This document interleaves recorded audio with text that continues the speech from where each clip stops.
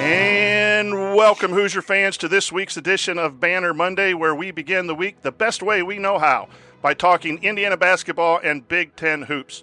Two quick housekeeping notes off the top. Number one, keep supporting our friends at Home Field Apparel. You can go there on the webpage, homefieldapparel.com, promo code Assembly20. Also, if you want to support your local food banks, go to foodpantries.org /or feedingamerica.org. Tonight is the sixth edition of our rewatch series of classic IU NCAA basketball tournament games. We'll be doing a synchronized rewatch of the 1976 National Championship game between Indiana and Michigan, starting tonight at 8 p.m. Eastern Time, followed by a live postgame show. Go to assemblycall.com /rewatch to get all the details. And now I'm pleased to welcome in from the Big Ten Network, the Sporting News, and Fox, one of the hardest working men in college hoops. And even when there are no college hoops to cover, it's the venerable Mike DeCourcy. And Mike, it's an honor for me to be here for Jared. Your work on Banner Monday and over the years has just been remarkable covering sports. So a little bit of a fanboy here in getting to talk some sports with you. But how are you doing on this Championship Monday when there is no championship game tonight in the NCAA? You know, I think it hit me the most on Saturday of all the days that ordinarily we would be having the tournament. I think Saturday was the one that hit me the most. And I put out a tweet that there was a sports editor at the Pittsburgh Post-Gazette when I was working at the Pittsburgh Press named Bruce Kyden, who was very kind to me when I was a young reporter. And I think it was in '88 at the Final Four, I saw him in the press room, and he mentioned to me that was his favorite day of the sporting calendar, with the semifinal Saturday at the Final Four. And, you know, what's interesting about the tournament for me, what's interesting about March is that everybody seems to have a different favorite element. And that's what makes it so great. I mean, you have Bruce saying that. Some might say the championship game is certainly what draws the biggest audience. I had someone tell me last weekend that the Sweet 16 is their favorite round, which I hadn't heard before. But that was their choice. And others, obviously, probably if you did a Twitter poll, the largest contingent would vote for the first weekend of the tournament, the Thursday, Friday, the first 2 days, the longest day in sports. And then for me, as someone who just is an absolute head over heels junkie, my favorite week is actually selection week, championship week, whatever you want to call it. When there's so much basketball, you turn around and you hit your head on another game. That's my favorite week. So that's what makes March wonderful, is that everybody has a part that they love the most, but everybody pretty much loves the whole month. And I got through the bewilderment or the days of having the tournaments canceled that Thursday. And then a week later, this tournament was supposed to start. And I think a little bit of that daze was still in place. But when we hit semifinals Saturday, I think that's when I felt it the most. And I looked up at my wife and I were having dinner. We're having burritos at home. And I looked up at the clock and it was like 10 to 6. And I said, we'd be just a few minutes from tip-off right now. And I really missed it then. It is amazing how quick it ended this year, and you really didn't have any time to really think about what it was going to be like, and then the first round hits you, and then the Sweet 16.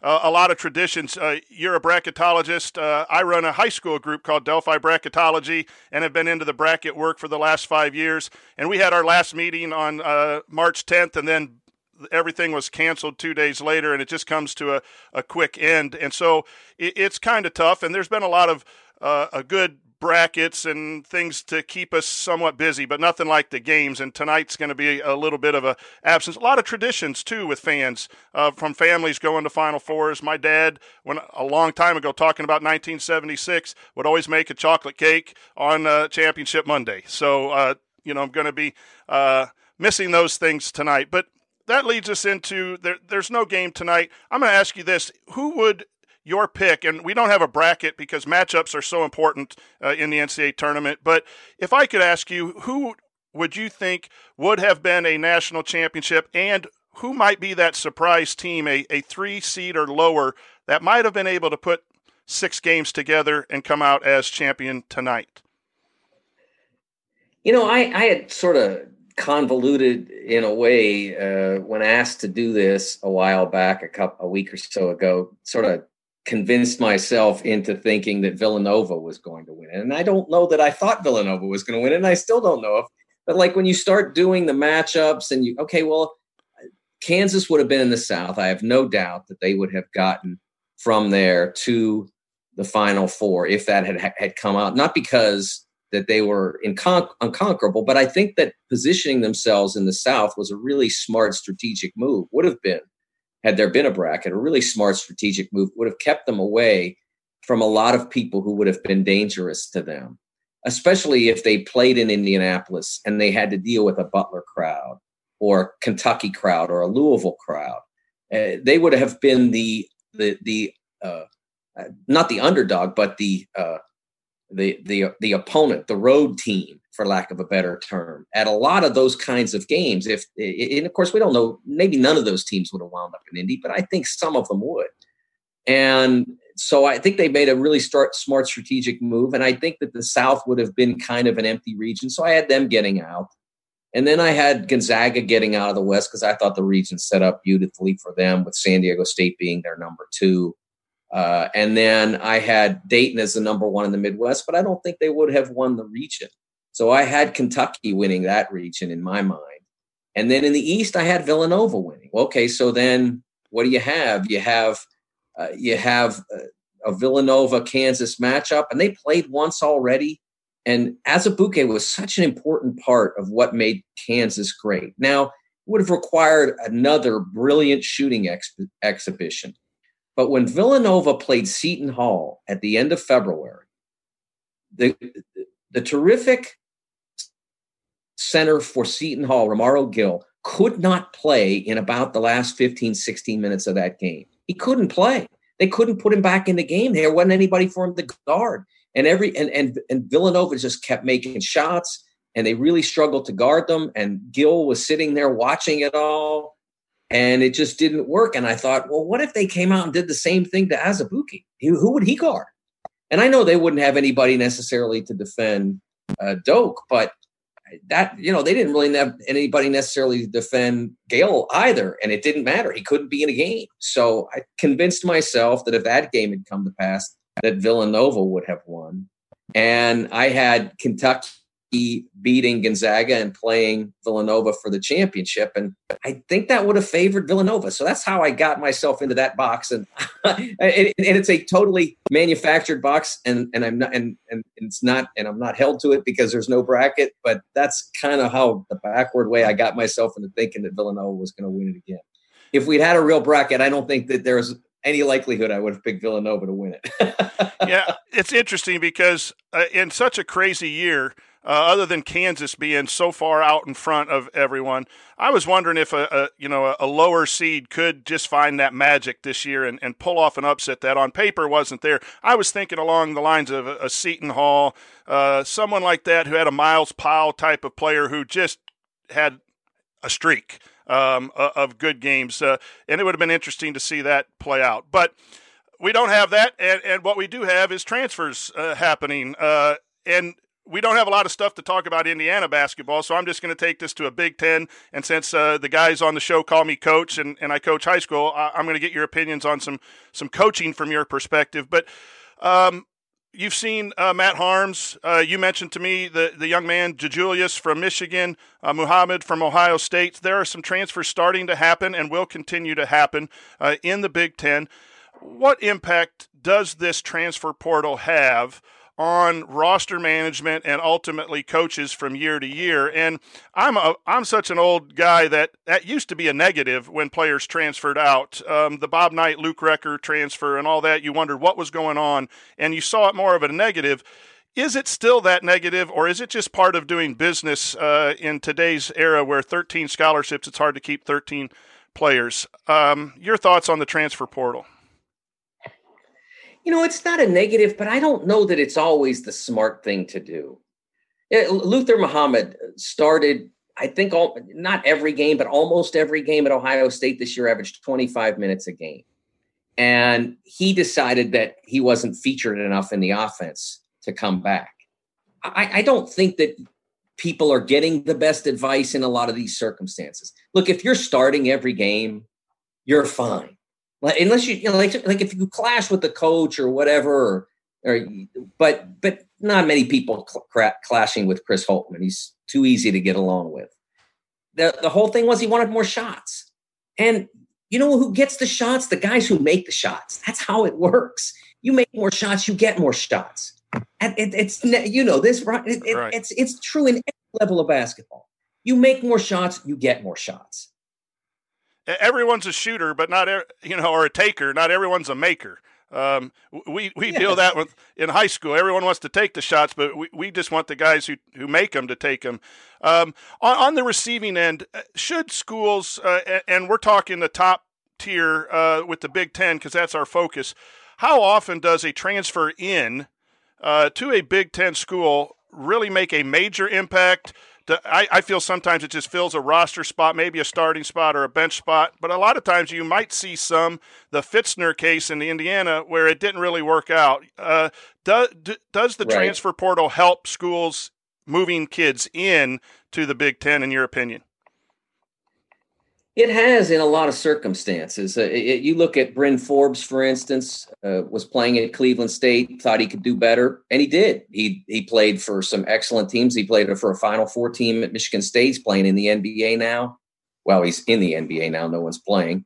But he's an example of a player that certainly has improved himself by moving into a different circumstance. Duncan Robinson, the extreme example, going from Division III to being an exceptional player on a high major team that played in the national championship game and now is an NBA player. So not everyone's road goes as well as those two went, but we've seen it happen. Rutgers has done very well with some transfer players.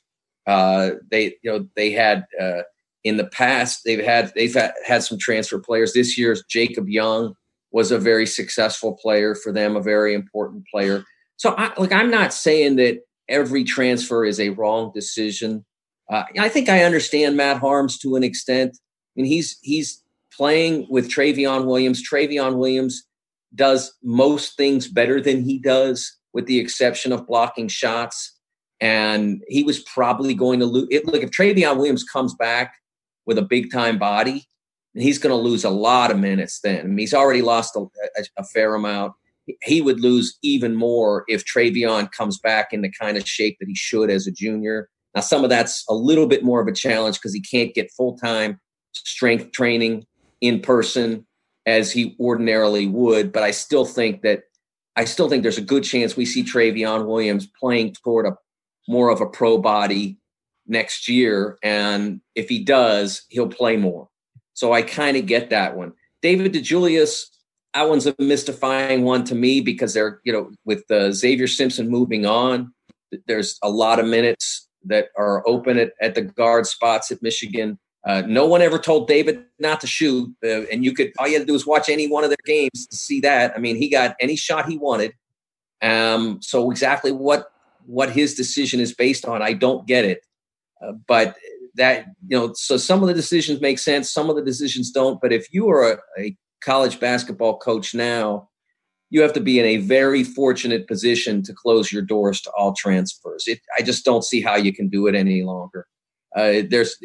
You're losing too many players to early entry, to deserved early entry, to warranted early entry, to premature early entry, guys who really don't have a shot but are going anyway, and to transfers that make sense because they're not getting a lot of run, but they still could probably help you if they stayed, and to those that make no sense because they're getting plenty of run and plenty of opportunity, and yet they still think they can do better elsewhere. So there's so many things against you on the outflow side that you have to be open to everything on the inflow side. And that means recruiting high school kids, recruiting kids who might reclass, recruiting, being available and open to transfers who are in the portal and recruiting those players, as well as to recruiting grad transfers. I think you have to be open to everything.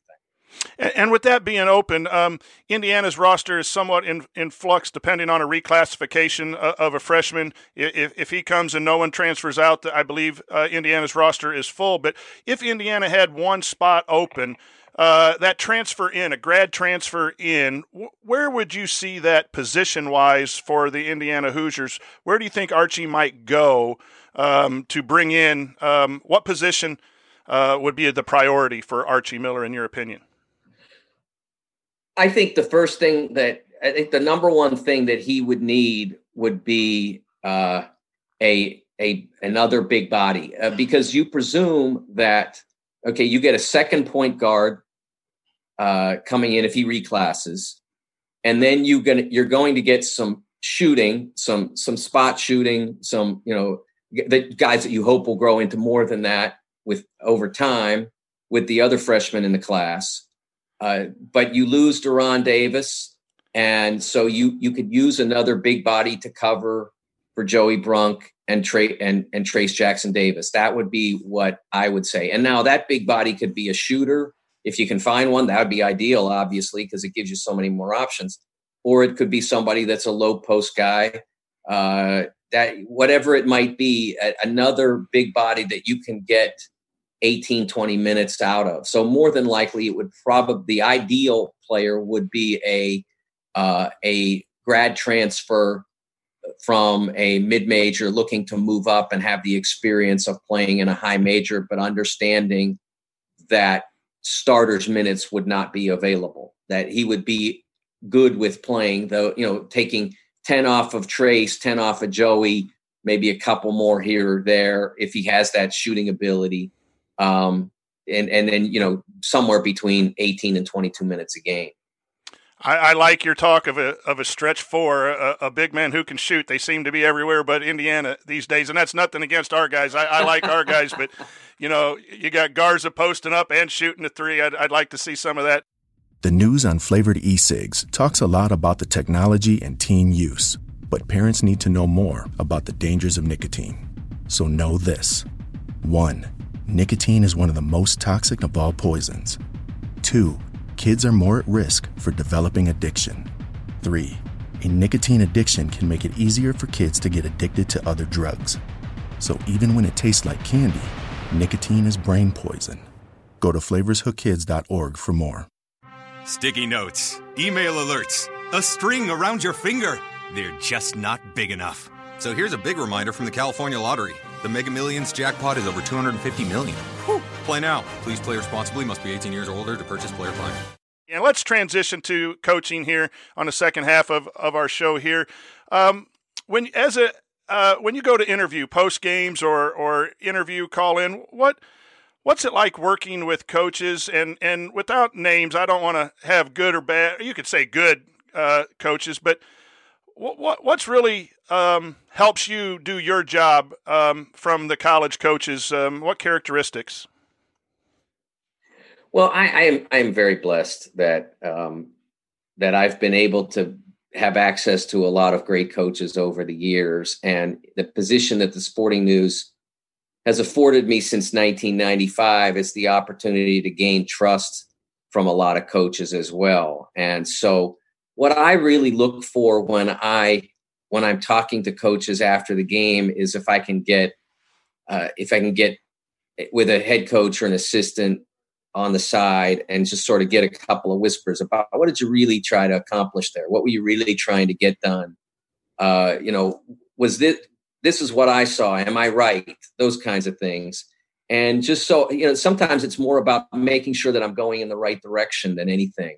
That was exactly what we had in mind. It didn't work out, that sort of thing. And, I one of the things that I have talked about with coaches over the years is as we've gotten to more media, and it's interesting because, a lot of newspapers have cut staff, but there's more media now because of the internet, because there are sports-specific, school-specific websites like this one that do a great job, especially schools with great followings like Indiana, Kentucky, Carolina, Kansas. They have a lot of those. And so coaches have tended to be more insular about who they let in practices. And I've always tried to tell coaches, look, to a certain extent, and you can't have 100 people in your practice every day if you have 100 people to cover your team. But if you've got 2, 3, or 5 people, it's to your benefit that they see you practice. And I always use this story as an example. When I was covering Memphis in 1994, it was 94, 95, I believe it was. So they were having a good year because they ended up making the Sweet 16 that year. They had a young man who was a big star at the local high school, won a state championship with his high school, and went to Memphis. And not a lot of people recruited him, but Memphis took him. He was a really good athlete, but he did not take instruction well. I think he wasn't really that interested. And so Larry Finch would say, go to the right, and he would go to the left. I mean, it was like, no matter what was, and I just don't think he was listening. He was the nicest kid. He was going to be a minister. He probably is now. I mean, the nicest kid in the world. But he just didn't pay attention to instruction. And I was there every single day in practice because Larry had open practices and I was the only beat writer. So I'm there every day and I'm seeing this happen. And then midway through the season, they're having a good year and the kid's not playing very much. And so his family says they want to come and meet me at the newspaper office.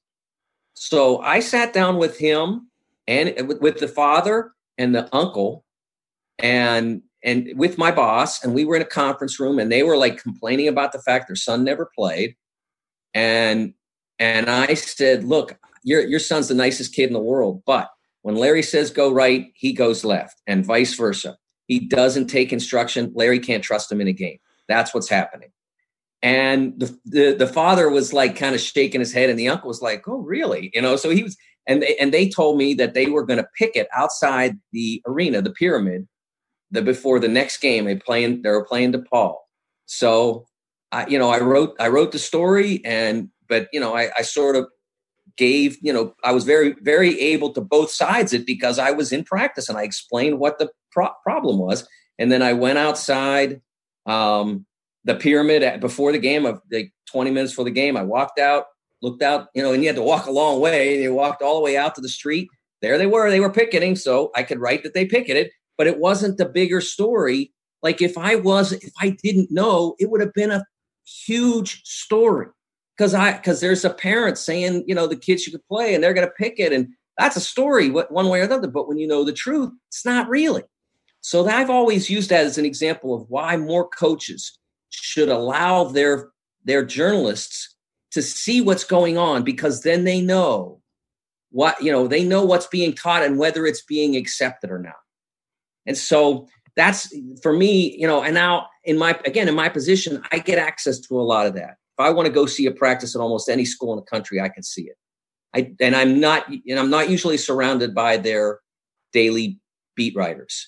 So I do think that would be something that if I were to advise coaches on, I've done a few clinics here and there, advising coaches on media relations. And that's one of the first stories I tell because I think it can be so helpful to lessen stories like that. It wasn't a controversy. It was just a note. That's a great story because us coaches, we always say, if only people could see what's going on in practice, they would understand why we're pulling the trigger or not pulling the trigger on game night. And you mentioned some things all year, and I've told Jared that I've really appreciated your Monday episodes here on with Archie Miller, and that the players need to be committed to doing the right things that are being asked of them. And that goes back, I can see now where you have that from that Memphis story. That's good. So what does, in your mind, make a good coach? And what do you look for when watching a practice or watching a game that says to you, this guy is good? And I think all coaches are good. The really great ones win a lot. You can't be bad and get hired in the college game. You have to be good, and then some things happen to get you relieved of a job. But what does make a better than average or better than good coach, in your opinion, and the things that you evaluate? I think that the ability to recognize the proper details and be able to communicate it. And like I said, being able to see so many different practices. If you're in there, even if you know the game well, you can see that almost everybody at that level has a very strong understanding of the game and an ability to communicate to some level. But then the ones who really get it, and like if you are watching John Beeline, for instance, you can see the difference in what he's able to do. Or Mike Krzyzewski, or Bill Self, or Tom Izzo, you're able to see that they are able to see something several steps ahead and see problems that other coaches might not see, and communicate the correction. Whether it's the instruction in the first part, here you got to do this, or the harangue by the time you had to say the same thing 6 times. You can see the ability to communicate detail. I've been in a lot of Mick Cronin's practices, and I've seen that ability, or Chris Mack at Louisville. And I have been to some of Arch's as well, not at Indiana, but at Dayton.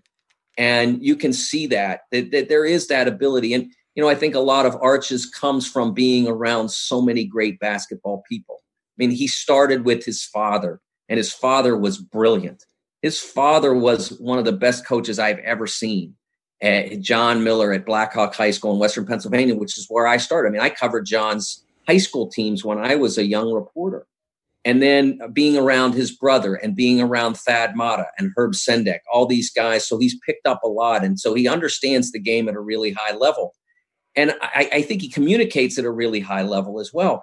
I don't think he's felt to this point that circumstances have allowed him to hold the players accountable to the level that he would like to. He's never communicated that to me. This is strictly observational. But I see things that have happened on the floor with the Hoosiers that if he had everybody that he wanted in place, and I don't think he would have allowed them to happen. I think that some of those things would have been like, okay, we've given you enough rope.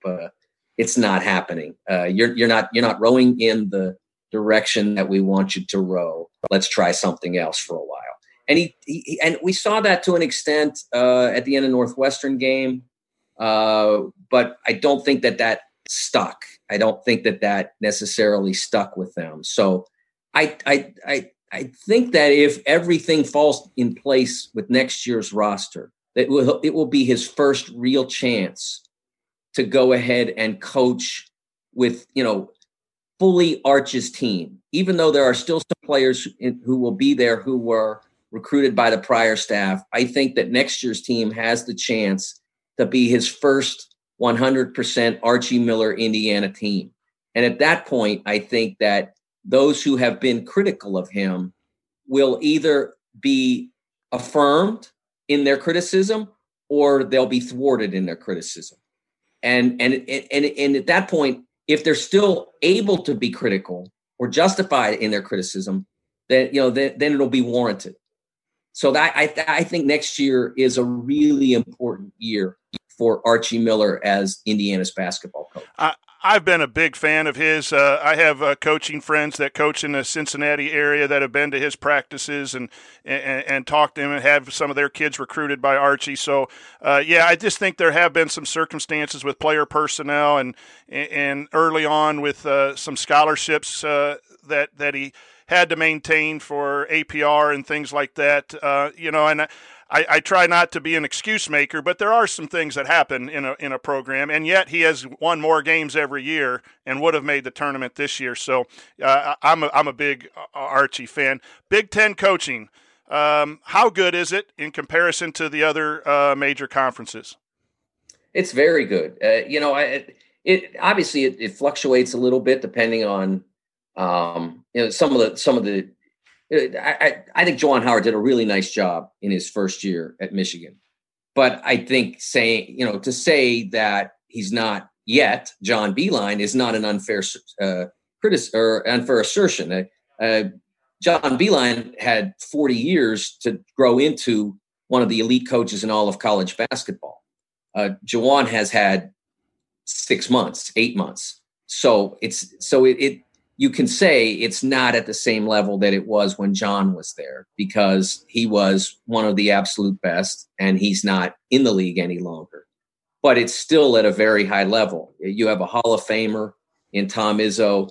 You have a tremendous veteran coach at Purdue with Matt Painter, who gets the most out of his guys. Illinois is in really good hands right now. Greg Gard did a phenomenal job at Wisconsin. Rutgers has not had a better coach in its Tom Young, maybe. Bob Wenzel did a nice job. Steve Peichel is doing phenomenal work at Rutgers. Honestly, I voted for Steve. I don't know if I voted in any official ballots now or not. I know I had an all Big Ten vote. I don't remember if I had a Coach of the Year vote, but my own personal Coach of the Year vote for the Big Ten would have gone to Steve. And I said on BTN, I said, what's happened is he's everybody expects them to not be horrible now because he's been there for 4 years. So now they're good. And people think, well, it's Pike, they're good. And instead they're like, you got to remember, this was their first winning conference season in 29 years. I mean, since 1991, they had not had a winning conference season. And they were 11-9 in the league. They needed to win their last two games to feel comfortable about getting in the tournament. Their last two games were Maryland and at Purdue, and they did it. I was a little surprised. I thought Greg did a phenomenal job at Wisconsin, but I was a little surprised that there wasn't more support for Pike with what he did at Rutgers. I do think when you go up and down the league, Chris Holtman at Ohio State's terrific. And you can go up and down the league and you're going to find successful coaches everywhere. And when you talk about a college coach, the one thing that I think you have to understand is that X and O is important, but it's probably about 8th on the list of important things for a college basketball coach. Getting players, recruiting players, retaining players, practice and preparation, making sure that they stay, they stay within the boundaries of the rules, making sure that they stay academically ineligible. All of those things are more important than a particular sub at a particular time. I just rewatched for the series that I did for sportingnews.com on NCAA tournament games that I missed. I went back for each round and rewatched a game that I missed. And in this case, I rewatched the last NCAA tournament final that I wasn't at, which was Michigan-Carolina in 93. And I watched Steve Fisher and Dean Smith go at it. And, in the end, it comes down to a player not a player maybe making there was a drive with about 3 minutes left in the game, 4 minutes left in the game. Michigan's up 65-61. And the ball gets swung over to the corner and Donald Williams is there. And Jimmy King does a terrible job of getting back into position. He's probably a little bit out of position. He does a terrible job of getting back into position. And then Kevin Salvadori, who was a 15-minute-a-game reserve, completely seals off Chris Webber and basically gives Donald Williams a wide open lane to the hoop. I mean, that was all done way before that. Dean Smith didn't yell, "Hey, Kevin, seal Chris." No, that was something that was taught for 6 months before that moment. So it wasn't so much about, what X or what O. It was about the fact that Michigan chose to double team Eric Montross on almost every post touch and to bring the double from the perimeter, even if it was Donald Williams, and Donald Williams ended up making 5 out of 7 threes. Those are all things that were game prep. So I think that sometimes fans, because they're watching it in the moment, and an analyst will say, I'm not sure about that sub, or I'm not sure about that play call or whatever. So fans are conditioned to think that's the single most important thing in whether a coach can coach. And I can tell you that there are a lot of really successful college basketball coaches that not only is that the 8th most important thing, but it's probably their 8th most developed skill. It's probably the thing that they don't do the best, but they are great at getting players in. They're great at getting to play together. They're great at preparing them to play. And so their teams win more often than they lose.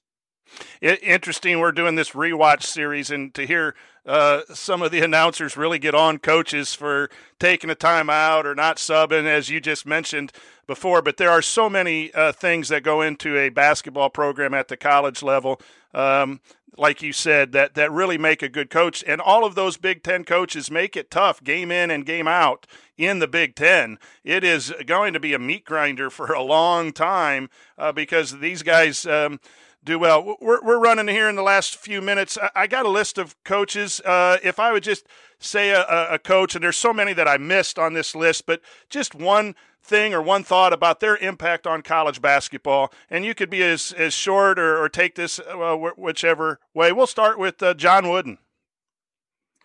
Well, John Wooden was one of the original great teachers, but one of the things that makes a great teacher is being open to new ideas. And I'll give Seth Davis credit for this. Did a wonderful biography of John Wooden. If you're bored, go on your favorite local bookseller's website and buy the Wooden biography by Seth Davis. And he talked about how the tactic that changed UCLA was a full court press back when a zone press, when not a lot of people were doing that.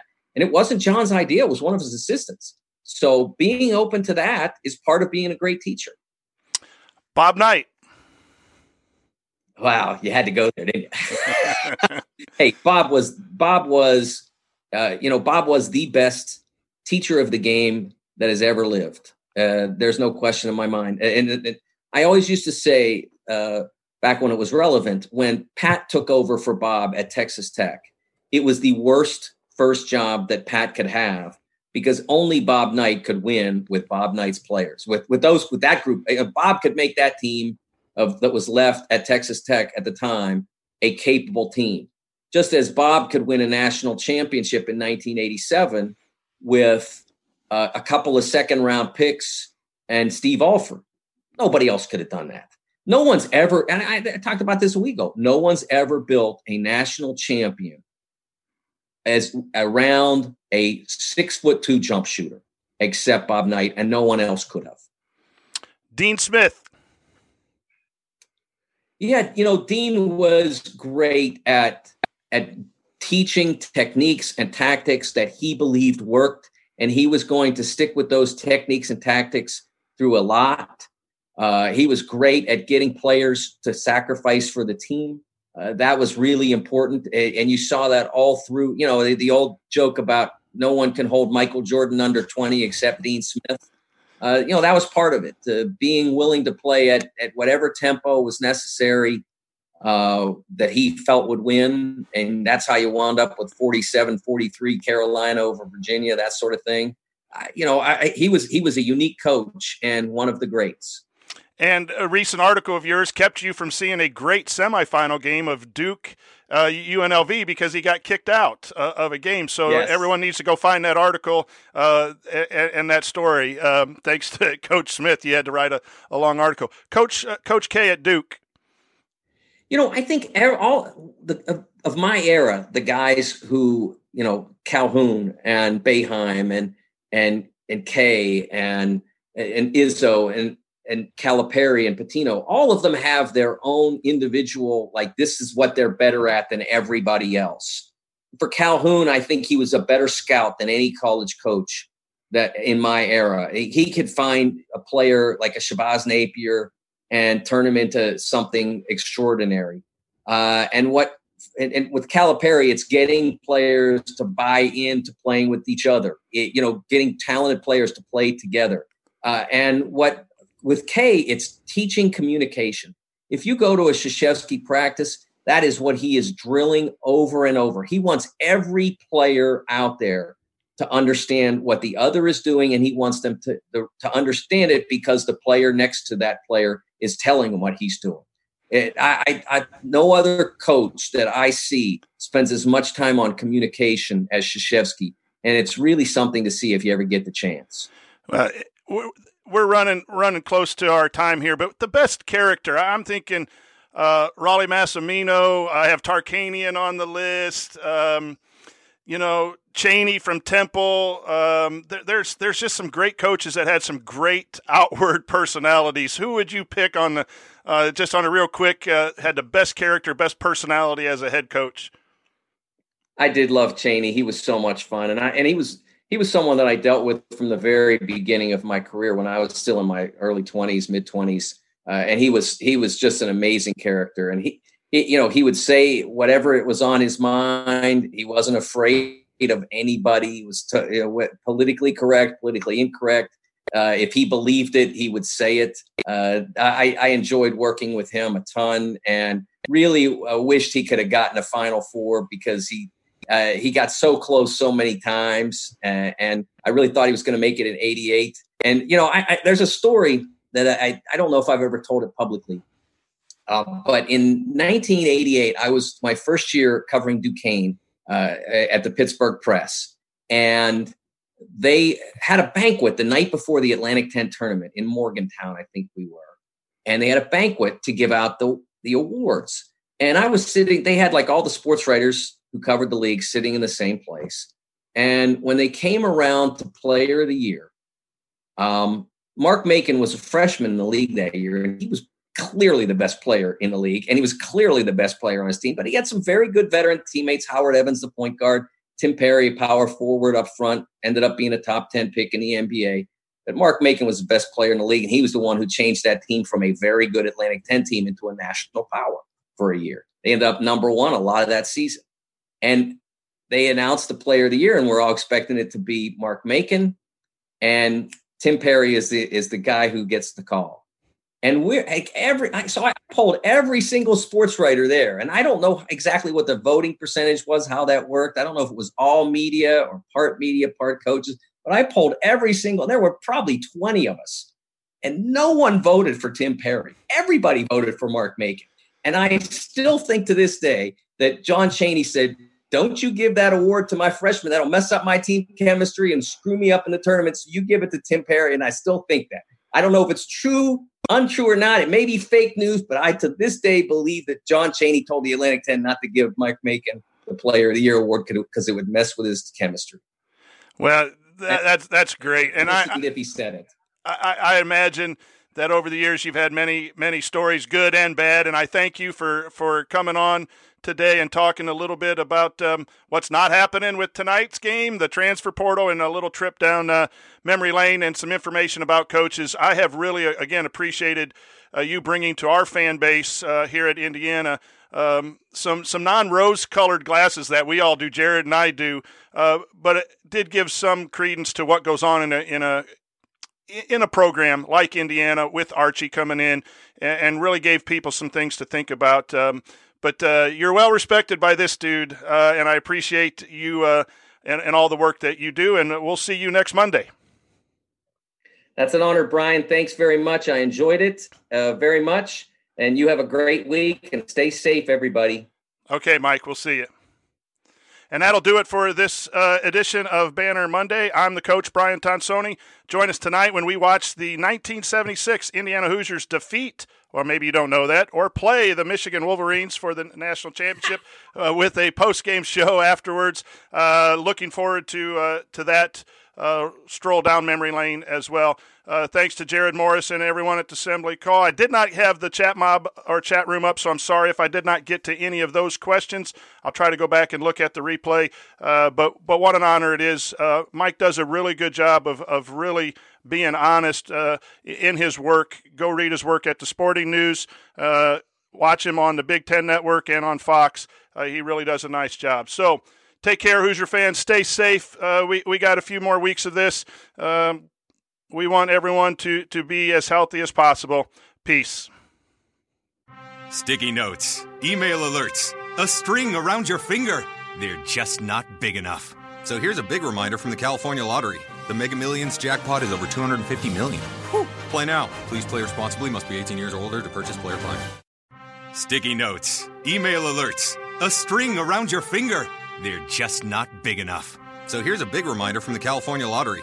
The Mega Millions jackpot is over $250 million. Whew. Play now. Please play responsibly. Must be 18 years or older to purchase player plan. Some people just know the best rate for you is a rate based on you with Allstate, not one based on Carol. She's more focused on hitting a high note than the car in front of her. Why pay a rate based on anyone else? Get one based on you with DriveWise from Allstate. Not available in Alaska or California, subject to terms and conditions. Rates are determined by several factors, which vary by state. In some states, participation in DriveWise allows Allstate to use your driving data for purposes of rating. While in some states, your rate could increase with high-risk driving. Generally, safer drivers will save with DriveWise. Allstate Fire and Casualty Insurance Company and affiliates, Northbrook, Illinois.